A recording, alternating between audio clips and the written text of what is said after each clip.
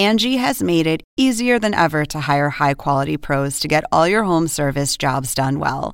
Just bring them your project online or with the Angie app, answer a few questions, and Angie will connect you with local pros who match your specific needs. Or book a service instantly at an upfront price. So join the millions of homeowners who use Angie to care for their homes and get your next home service job done well. Download the free Angie mobile app today or visit Angie.com. That's ANGI.com. Where was I? Can you talk a little bit about Mr. Inez, how you met? We met on the set at RKO in the summer of 40. He was very romantic. He was just different. I had never had anything exciting and romantic like that happen to me quite so fast.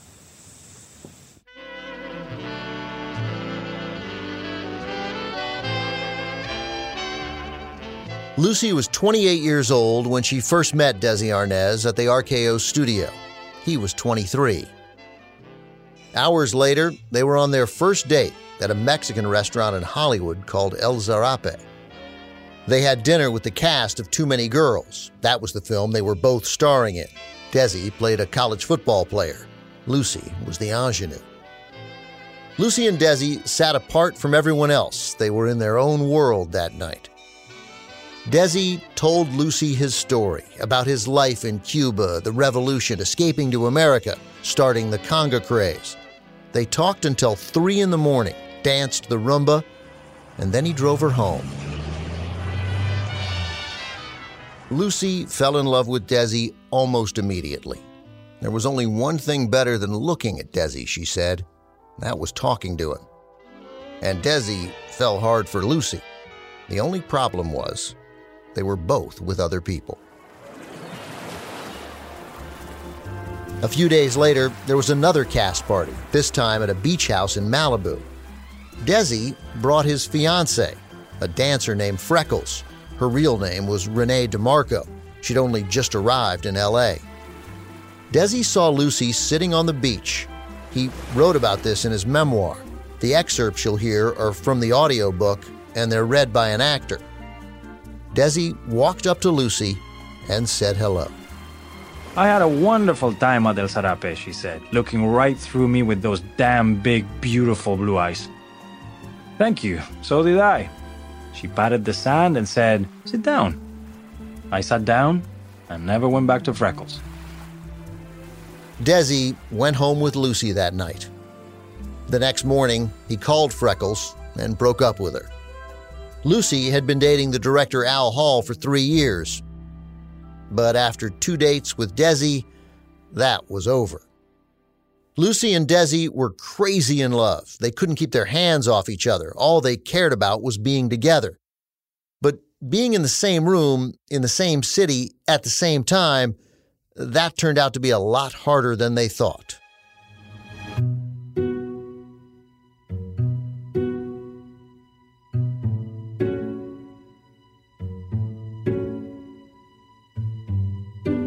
I'm Ben Mankiewicz, and you're listening to Season 3 of The Plot Thickens, a podcast from Turner Classic Movies. This season, we're telling the story of how Lucille Ball became the funniest, most recognizable woman in America. This is Episode 5, Desilu.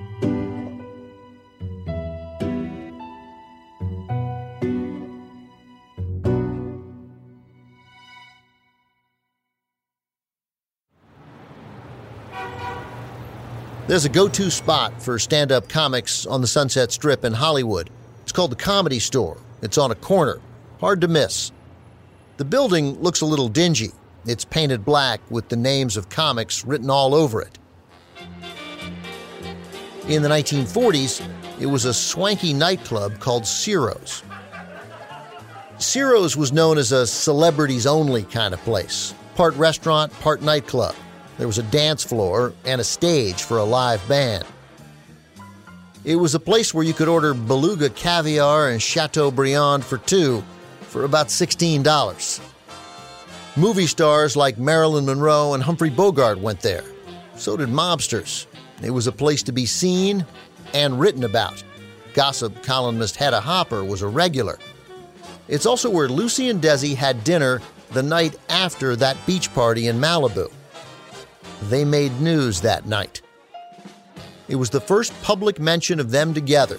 There was speculation their romance was a setup, a publicity stunt by the studio to promote their movie, Too Many Girls. But as the summer went on, it was clear Lucy and Desi were genuinely in love, and the press couldn't get enough. Motion Picture Magazine wrote, "Now it's Desi and Lucy wherever you look." And this from Hedda Hopper, the biggest celebrity gossip. "Torrid romance of the season is burning between Lucille Ball and the new Cuban importation." It didn't take long for Lucy to introduce Desi to her family, including her cousin Cleo. Cleo was like a sister to Lucy. And she said, "I want you all, to meet Desi. Desi, this is my grandfather and my mother and my sister and my brother."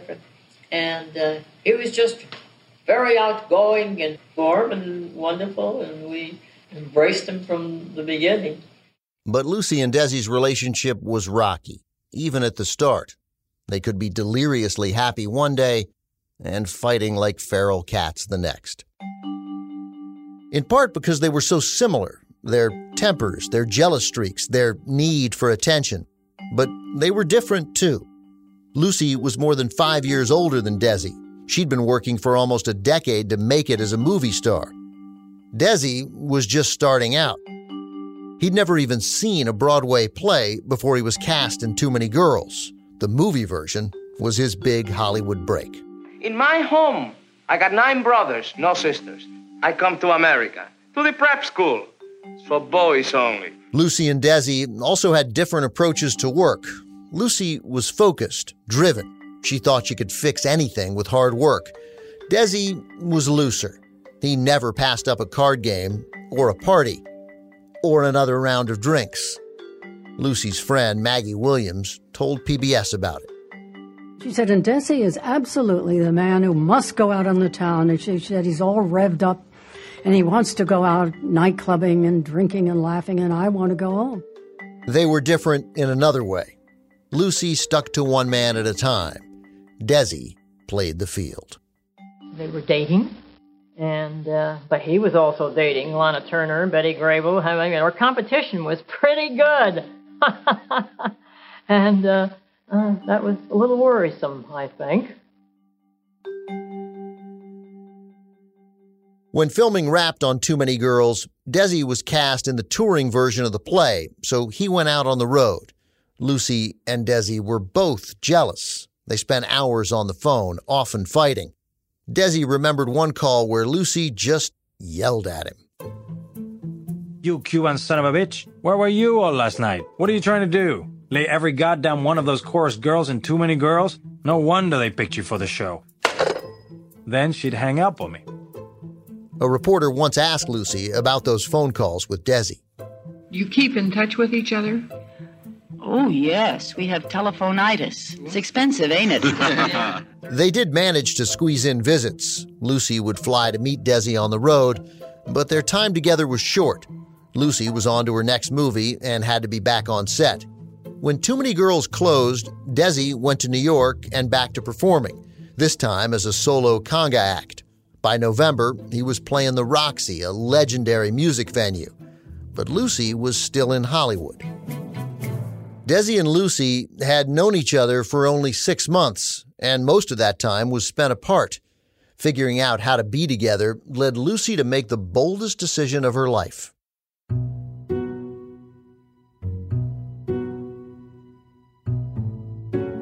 We'll be back with more Lucy after this short break.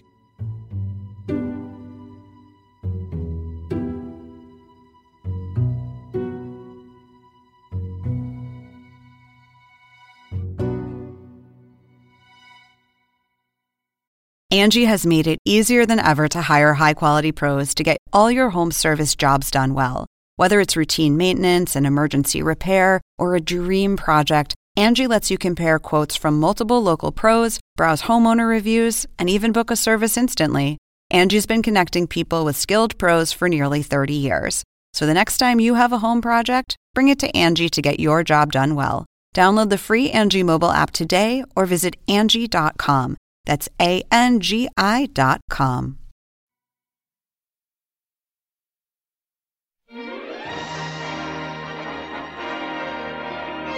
I'm not interested in your views on love. If Miss Comstock wanted to elope, I think it's swell. I suppose you're... Lucille Ball made 4 movies in 1940. The last one was called A Girl, a Guy, and a Gob. So, just because a girl elopes, she's a nitwit. Why couldn't you have a... RKO sent Lucy to New York for the movie's premiere. She was thrilled because she could see Desi. I visited him in New York. I was giving an interview to 2 or 3 people that day, I remember. The interviews were in her hotel room. About why I was a bachelor girl and would remain one. Desi was there, listening. He told Johnny Carson about it on The Tonight Show. I don't know if it was Cosmopolitan or Saturday Evening Post or one of those big magazines about why we were not going to get married. Desi had already decided he wanted to marry Lucy. He just hadn't told her yet. And now, here she was telling a room full of reporters she wanted to stay single. Later that night, when they were finally alone, Desi proposed, though it was more like a demand. I said, this lady's not going to come across with this article very good because I'm marrying you tomorrow. She said, why? I said, we're going to get married tomorrow. I said, why do we have to get married? Why can't we live together? I said, I want kids. And she said, well, this. I said, look, you love me? She said, yes. I love you. I said, what else is there? I just had a little bag, 1 dress, 1 coat, 1 hat, and a change of clothes. And to stay overnight. And he said, come on, we're going to get married. I said, in a black dress. We got something to eat, and we had a champagne toast and took off for Connecticut. They crossed the state line and persuaded a judge in the town of Greenwich to waive the state's 5-day waiting period for a marriage license. The judge saw us and said, you cannot be married in this ugly office. You must go to a beautiful spot. There's a wonderful spot out here called the Byram River Beagle Club. I said, I know the spot. I've hunted there. Love the place. I said, oh, God, that would be wonderful. Had a beautiful little farmhouse with a big fireplace. There was snow on the ground. Lucy wore the black dress, and she added a silver fox coat and matching hat. It was November 30th, 1940, when Desiderio Alberto Arnez Ideacha III married Lucille Desiree Ball. The wedding was short. The ring was from Woolworth's. None of that mattered. Lucy kissed Desi. And then, according to reports, she kissed the actual marriage license too, leaving a mark in bright red lipstick. We tracked down a copy of Desi and Lucy's official marriage certificate, the one kept in the county records. There wasn't any lipstick on it, but a couple of things jumped out at me.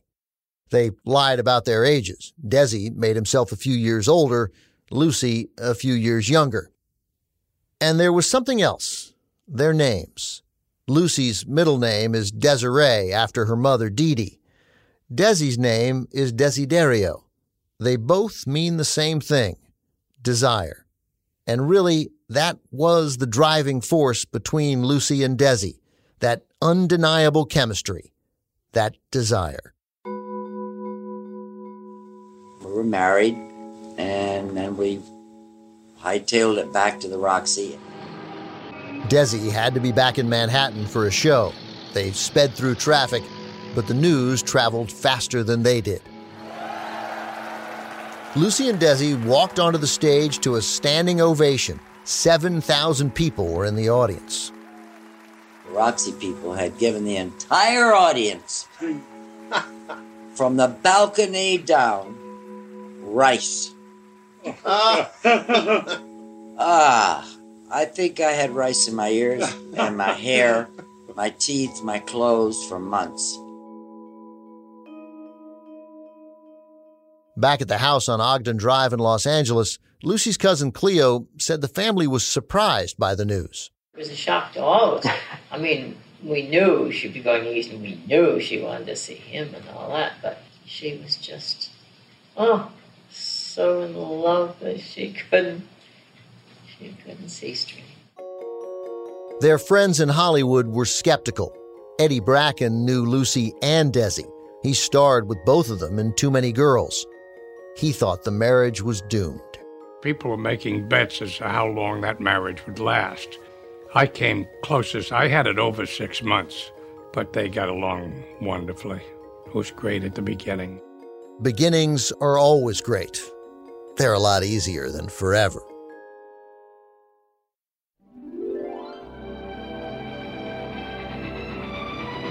Lucy and Desi honeymooned by train across America. When they got back to Los Angeles, they started looking for a place to live. They loved the San Fernando Valley, a more rural part of LA in the 1940s. Lucy and Desi found a place in Chatsworth in the northwest corner of the valley. They called it the Ranch. It had 5 acres and a grove of 200 orange trees.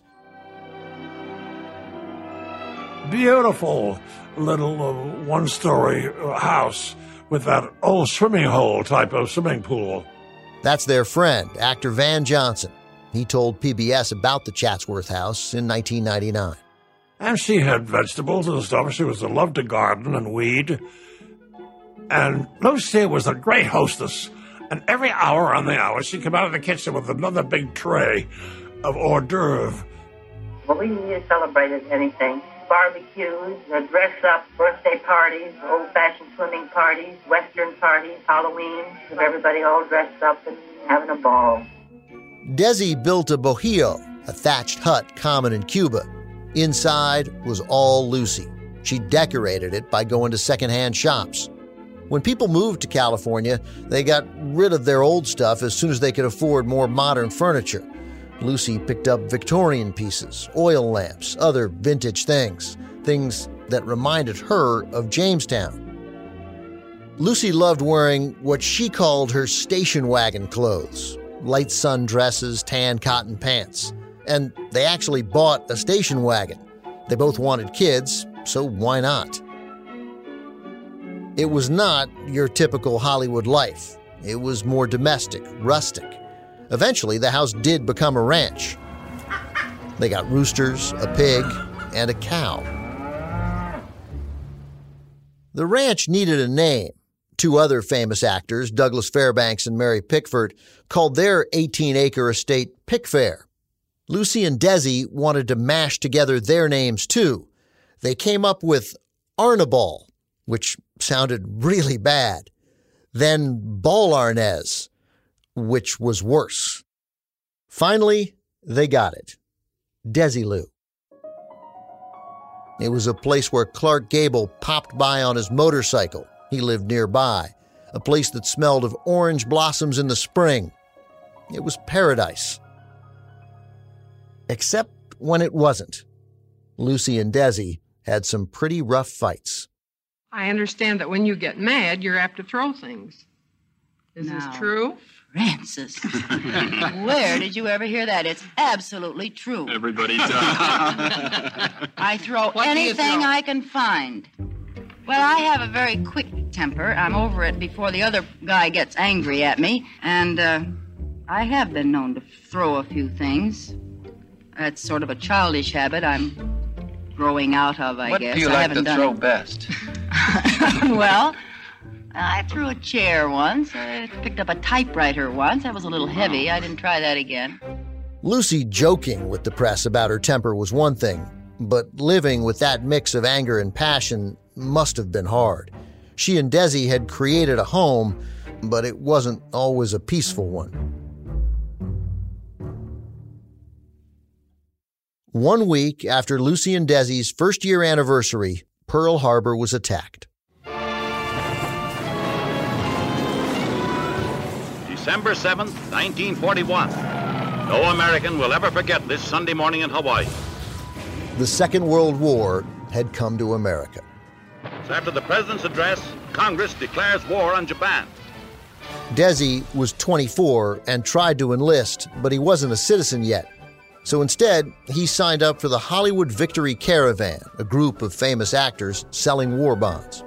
How do you do, ladies and gentlemen? This is Bob, Hollywood Victory Caravan Hope, telling you not to let up on buying those bonds. Don't stop at nothing. The Hollywood Victory Caravan kept Desi in showbiz and on the road, away from Desilu. He hung around A-listers like Bob Hope, Jimmy Cagney, and Cary Grant. The group raised hundreds of thousands of dollars for the war effort. In January 1942, Lucy found out she was pregnant. She was 30 years old. She couldn't wait to set up a nursery and start their family. But 3 months into the pregnancy, Lucy miscarried. She and Desi were sick about it. Lucy wanted to be optimistic. She decided things would work out next time. But for Lucy and Desi, next time would be a long way off.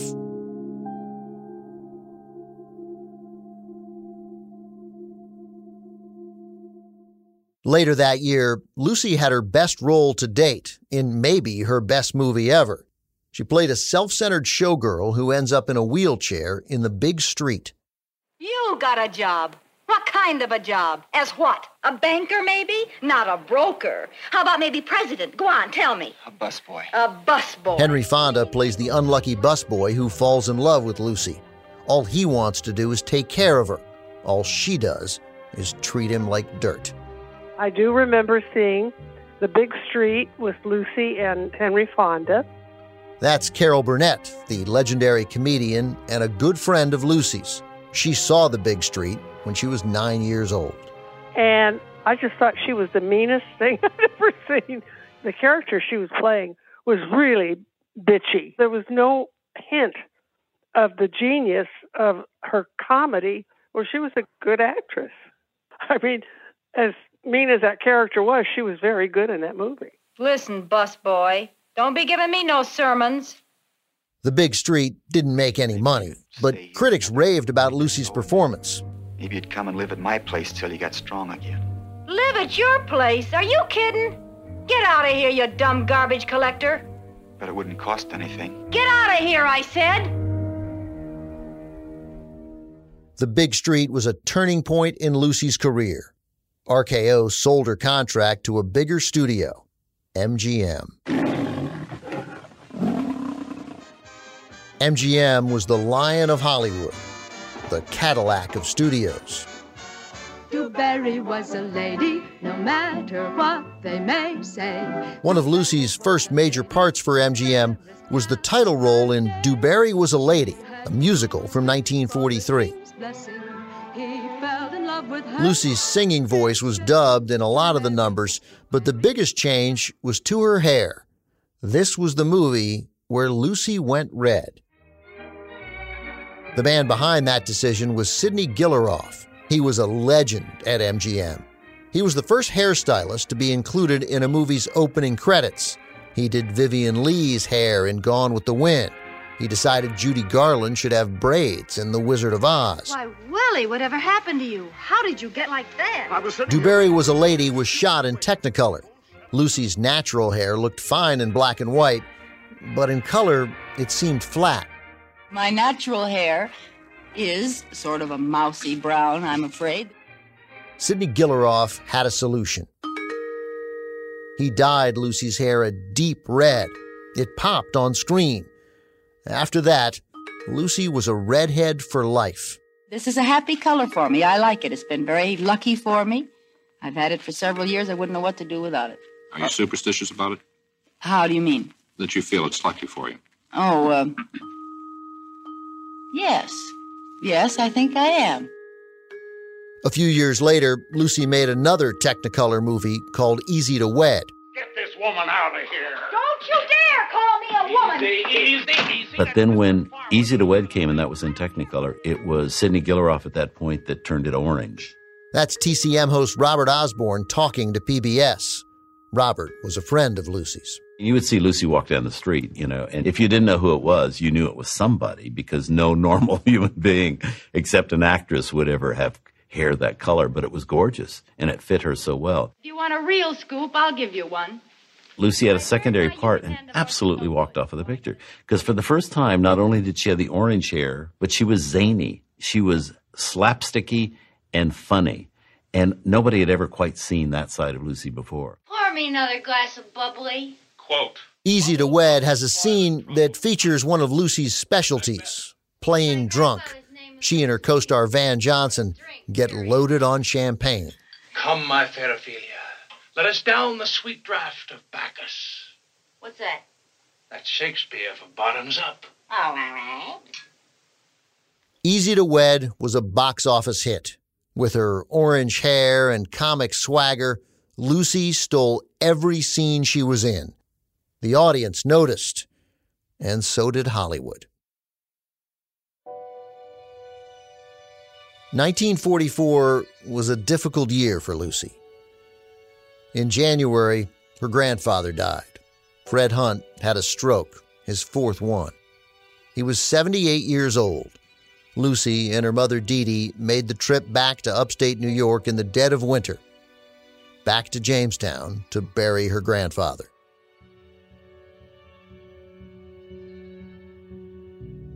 Lucy visited Grandma Peterson while she was there. She even saw her old boyfriend, Johnny DeVita.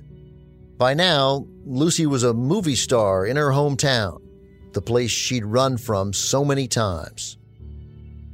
It was a bittersweet homecoming. Grandpa Hunt was the only father figure Lucy had ever known.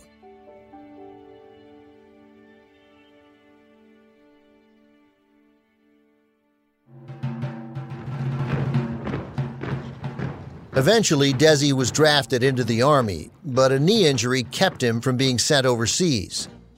Instead, he was assigned to entertain wounded troops. He was stationed close to home, just 10 miles from the Desilu ranch. But even when he could go home, Desi usually didn't. Lucy suspected he was sleeping with the actresses he performed with, and in his memoir, Desi admitted he was cheating. If she had caught me in bed with the girl, unless it was right in the middle of the act, I would have jumped out and demanded to know how that girl got in there. Thank God she never did, or I wouldn't be writing about it today. It's true Lucy hadn't caught Desi in the act, but she knew something was going on.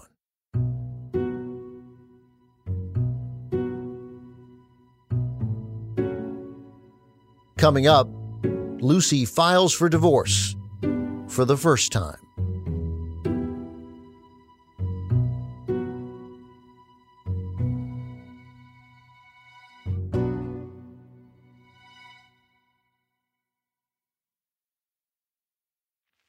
Well, Desi and I have been happy. We've had our ups and downs. I don't think there's anyone who's been married that hasn't. If they have... Lucy put on a brave face in public, but it was a different story at home. She was convinced Desi was cheating on her, so she filed for divorce. Back then, if you wanted a divorce, you had to appear before a judge and make your case. On the day of Lucy's court appearance, Desi turned on the charm. Desi, he was divorcing her, and he said, "What do you mean? What are you doing today?"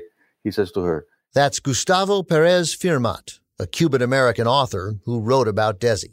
And she says to him, "What do you mean what am I doing? I'm divorcing you." And he says, "Okay, but so what are you doing tonight?" And he said, "No, I'm doing nothing tonight." And he said, "Well, why don't we go out?" And he said, "But I'm divorcing you today." And he said, "Okay, but you're not divorcing me tonight, so let's go out tonight after you've divorced me." Lucy agreed to the date, but she still went to court. Lucy didn't tell the judge about Desi's cheating. Instead, she testified that she was a nervous wreck because the couple argued far, far into the night. She said Desi deprived her of sleep. The court granted the divorce, but there was a loophole. Under California law, a divorce wasn't final for 365 days, so if a couple got back together and changed their minds, the divorce was void. Fresh from filing, Lucy and Desi went out on a date.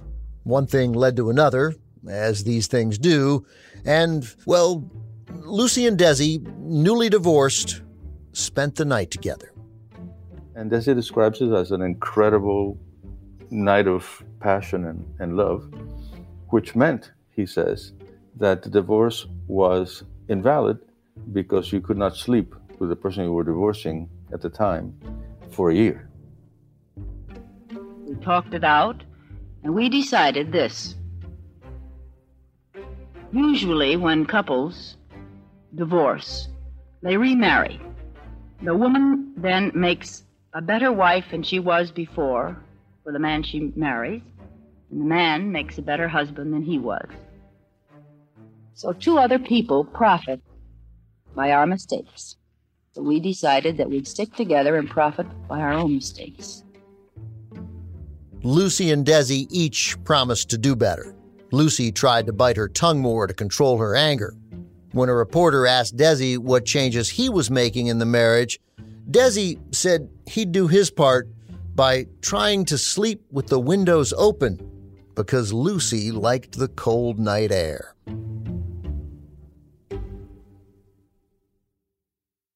Lucy's biographer, Kathleen Brady, says that by 1945, Desi's movie career was all but over.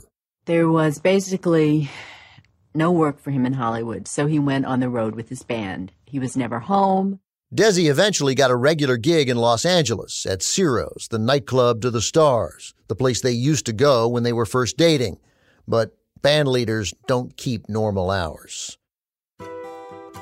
He worked nights, she worked days in the movies, and they basically had no marriage. Their commute from the ranch to work took them over the mountains between Hollywood and the San Fernando Valley. Lucy left for work early in the morning, around 5 a.m. She made the drive down to the studio on a curvy road called Coldwater Canyon. At the same time, Desi drove north on his way home to the Desilu ranch from his Ciro's gig. They would pull off the road and meet at 5:30 in the morning just to see each other, just for a minute or two. Then they'd get back in their cars. Desi would drive north to the valley and home to sleep. Lucy would go the other way, into the heart of Hollywood, heading to work. By the mid-1940s, Lucy decided to leave MGM. I had a wonderful time at Metro, but as soon as they didn't feel that I was making money for them, good box office, I felt that was the time to get out and become box office some other place. That seems to be. But that never happened. The movie roles dried up. So Lucy did a play called Dream Girl. She played the owner of a bookstore with a wild imagination. It was another chance for Lucy to show off her comedy skills, her physicality as an actor. The play took off, and Lucy toured the country for almost 5 months. I was 32 weeks with that show. It was the hardest thing I ever did, and yet I was mentally better fit than I have ever been. I was thinking faster. I was feeling better. People said I looked better. She especially loved being in front of a live audience. It energized her, and she got terrific reviews. But being on the road meant Lucy saw even less of Desi. He was also on the road, touring with his band. I can't tell you how tough it was, but I know it was tough because they weren't together. And that's Lucy's brother, Fred Ball. He was the manager for Desi's band. He told PBS that Lucy didn't trust Desi. She would call me and ask me about how Desi's behaving. And I made it real clear right up front. I said, Lucille, I've got a business relationship with Desi. And that's what I'm going to take care of. And don't get me involved. I will not have any part of your personal relationship. You talk to him, not to me. And I told Desi that, too. Lucy was determined to find a way for her and Desi to work together. For 2 reasons. She'd be able to keep an eye on him, and they could work on having the family they'd always wanted. CBS approached Lucy about starring in a radio show called My Favorite Husband.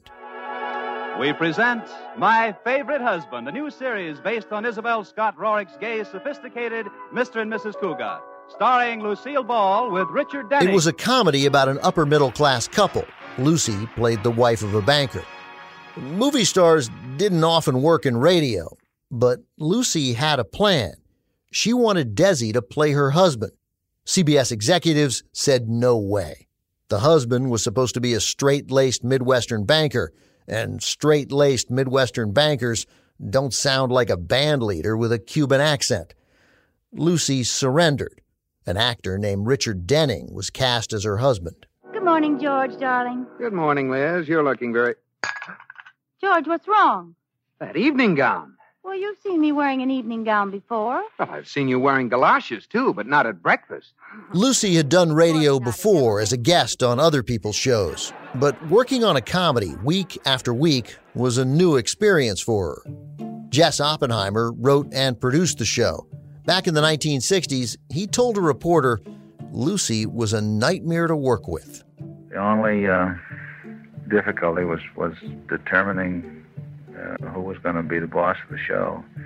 And this is not easy to do with Lucy. We had several big knockdown, drag-out fights with crying and hysteria, and I walked out several times. And particularly with Lucy, she must be dominated by someone.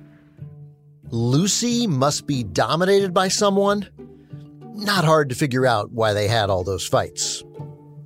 Despite the arguments, the show did teach Lucy how to play to a live audience, and Oppenheimer told her to stop reading the lines and start acting. And then he sent her to a taping of a different radio show. Here it is New Year's Eve, and in just a few hours it'll be 1945. Comedian Jack Benny starred in the most popular radio show of its time. 1945. Gosh, what I wouldn't give to be 19 again. What you wouldn't give to be 45 again. Jack Benny got more laughs between the lines than he did when he was delivering a joke. He'd put his hand to his cheek and he'd look around at the audience. The longer he looked, the longer they laughed. And after seeing Jack Benny, Lucy began using her face to get laughs from the studio audience. Listen to how much she gets out of a joke about toast. Liz, Yes, George? is that toast as good as it sounds? No, it's fine. Liz, for heaven's sakes, do you have to make so much noise? My Favorite Husband became a hit for CBS. All of this happened while Desi was still out on the road. Her home life was very unhappy during the whole time, and the only thing she had to really enjoy and throw herself into was her work. And it just wouldn't quit. She wanted to work, rehearse all the time. Although it may be a tragedy for the performer because she's escaping from an unhappy situation, it's wonderful for a producer because you get a polished performance that you don't get with lazy actors. Together, Jess Oppenheimer and Lucy dreamt up her character for the show. A woman who was down to earth, not a typical socialite wife of a bank vice president, but someone a little zany, someone who was constantly scheming and getting into trouble. It was a character Lucille Ball could own, a home for all of her instincts and talents. That character in My Favorite Husband was the beginning of Lucy Ricardo, the role that would make Lucy more famous than she ever imagined. By 1949, Lucy and Desi had been married for 8 years. They still wanted children, so they came to an agreement. Desi would stop touring and only take local gigs.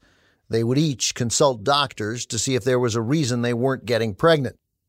Desi's mother thought they weren't conceiving because they hadn't been married by a priest. So in June of 1949, Lucy and Desi got married again. I studied enough to be married in the Catholic Church, and I am becoming a Catholic. I could embrace any religion. No one particular religion is more precious to me than another. It took nearly a year of Desi staying at home, but in May of 1950, Lucy took a test and found out she was pregnant. She started watching her diet and making sure she got enough sleep. She and Desi made plans for a nursery. But at the end of Lucy's first trimester, she started hemorrhaging. She spent a week in the hospital before she lost the baby. Somehow, the story leaked. Lucy's miscarriage made headlines in papers around the country. Thousands of letters poured in from fans expressing their sympathy. And over the course of several months, Lucy answered every single one. Is there any chance of doing your own television show? Well, they want me to. My Favorite Husband, the radio show that I do for CBS, is a very good show to put on television. It's well written. It's written like a movie script. Television was still very new in 1950, but CBS saw its potential. Television, you know, simply consists of taking pictures and sending those pictures out over the air at the same time. They also saw potential in Lucy. My Favorite Husband was popular, and unlike a lot of radio performers, Lucy was a natural in front of the camera. She was, after all, a movie star. CBS wanted My Favorite Husband to make the jump from radio to television. Lucy was interested, but she had one demand. And I said, well, I don't want to work with Richard Denning. I want to work with my husband. And I'd like him to stay home, get off the road. He'd been out with his band 5.5 years. He'd been in the Army 3 years.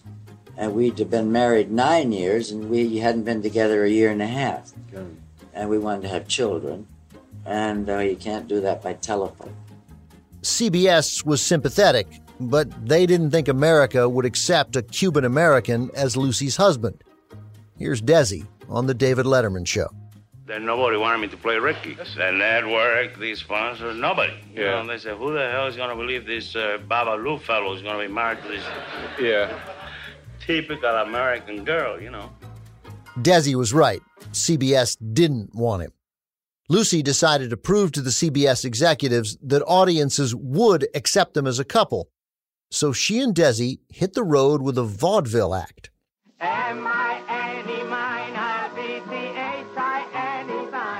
Well, it'll be a variety show. We'll carry some acts with us, and we'll do a little singing, a little dancing, a little gab in between. Lucy? Yeah, Ricky? Did you hear about the big fire down in the shoe factory? I'll bet some heel started it. Lucy and Desi's vaudeville act was a hit, but CBS kept saying no. That's when Lucy played hardball. She and Desi had a script for a television pilot, and they shopped it around to other networks. NBC was interested. CBS found out and panicked. They didn't want to lose Lucy to their competitor. So CBS bought the show with Desi. In fighting for Desi, Lucy became an accidental champion of breaking the race barrier on television. Remember, this was 1950, before the Civil Rights Movement, before the end of segregation in America. It was groundbreaking to show a white woman married to a Latin man with an accent on television. But Lucy wasn't really being political. She just wanted to be with her husband. We find that when we're together 24 hours a day, that's when we're the happiest. It's these separations that are bad for anyone. Lucy got what she wanted. No more pre-dawn meetings in the dark at the top of a canyon road. Now, she and Desi would be partners, at home and at work. By the summer of 1950, Desilu was more than a house in the middle of an orange grove. It was a corporation, Desilu Productions. And Desilu had sold its first show, a show called I Love Lucy.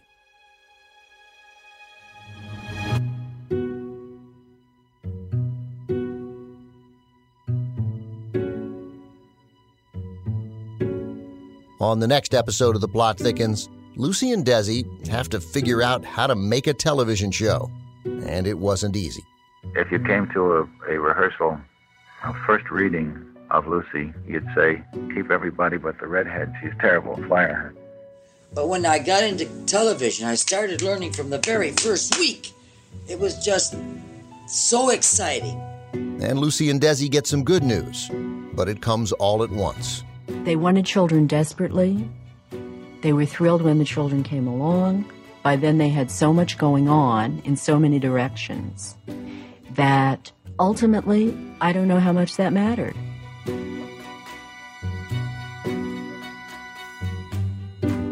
Angela Carone is our director of podcasts. Story editor and creative consultant is Joanne Ferrion. Audio editing and sound design by Mike Vulgaris and his exceptional ears. Script writing by Angela Carone, Jaco Friedman, Dale Maharaj, Maya Croth, and Joanne Farion. Jaco Friedman is our senior producer. Associate production from Josh Lash. Additional editing and sound design by Paul Robert Mounsey and Heather Frankel. Additional script editing by Brian Erstadt and Susan White. James Sheridan is our researcher, fact-checker, and resident Lucy expert. Mixing by Glenn Matullo and Tim Pelletier. Production support from Jordan Bogey, Bailey Tyler, Allison Fior, Julie Biton, Mario Riles, Susanna Zapata, Liz Winter, and Reed Hall. Web support by Betsy Gooch. Thanks to David Byrne, Wendy Gardner, Taryn Jacobs, Diana Bosch, and the entire TCM marketing team. The excerpts from the audiobook version of Desi Arnaz's memoir were read by Juan Pablo de Pache. Thank you to Dotson Rader, whose interview with Lucy is heard throughout this podcast. Thomas Avery of Tune Welders composed our theme music. TCM's general manager is Paula Shagnon. Our executive producer is Charlie Tavish. Check out our website at tcm.com/The Plot Thickens. It has info about each episode and photos from throughout Lucille Ball's life. Again, that's tcm.com/The Plot Thickens. I'm your host, Ben Mankiewicz. Thanks for listening. See you next time.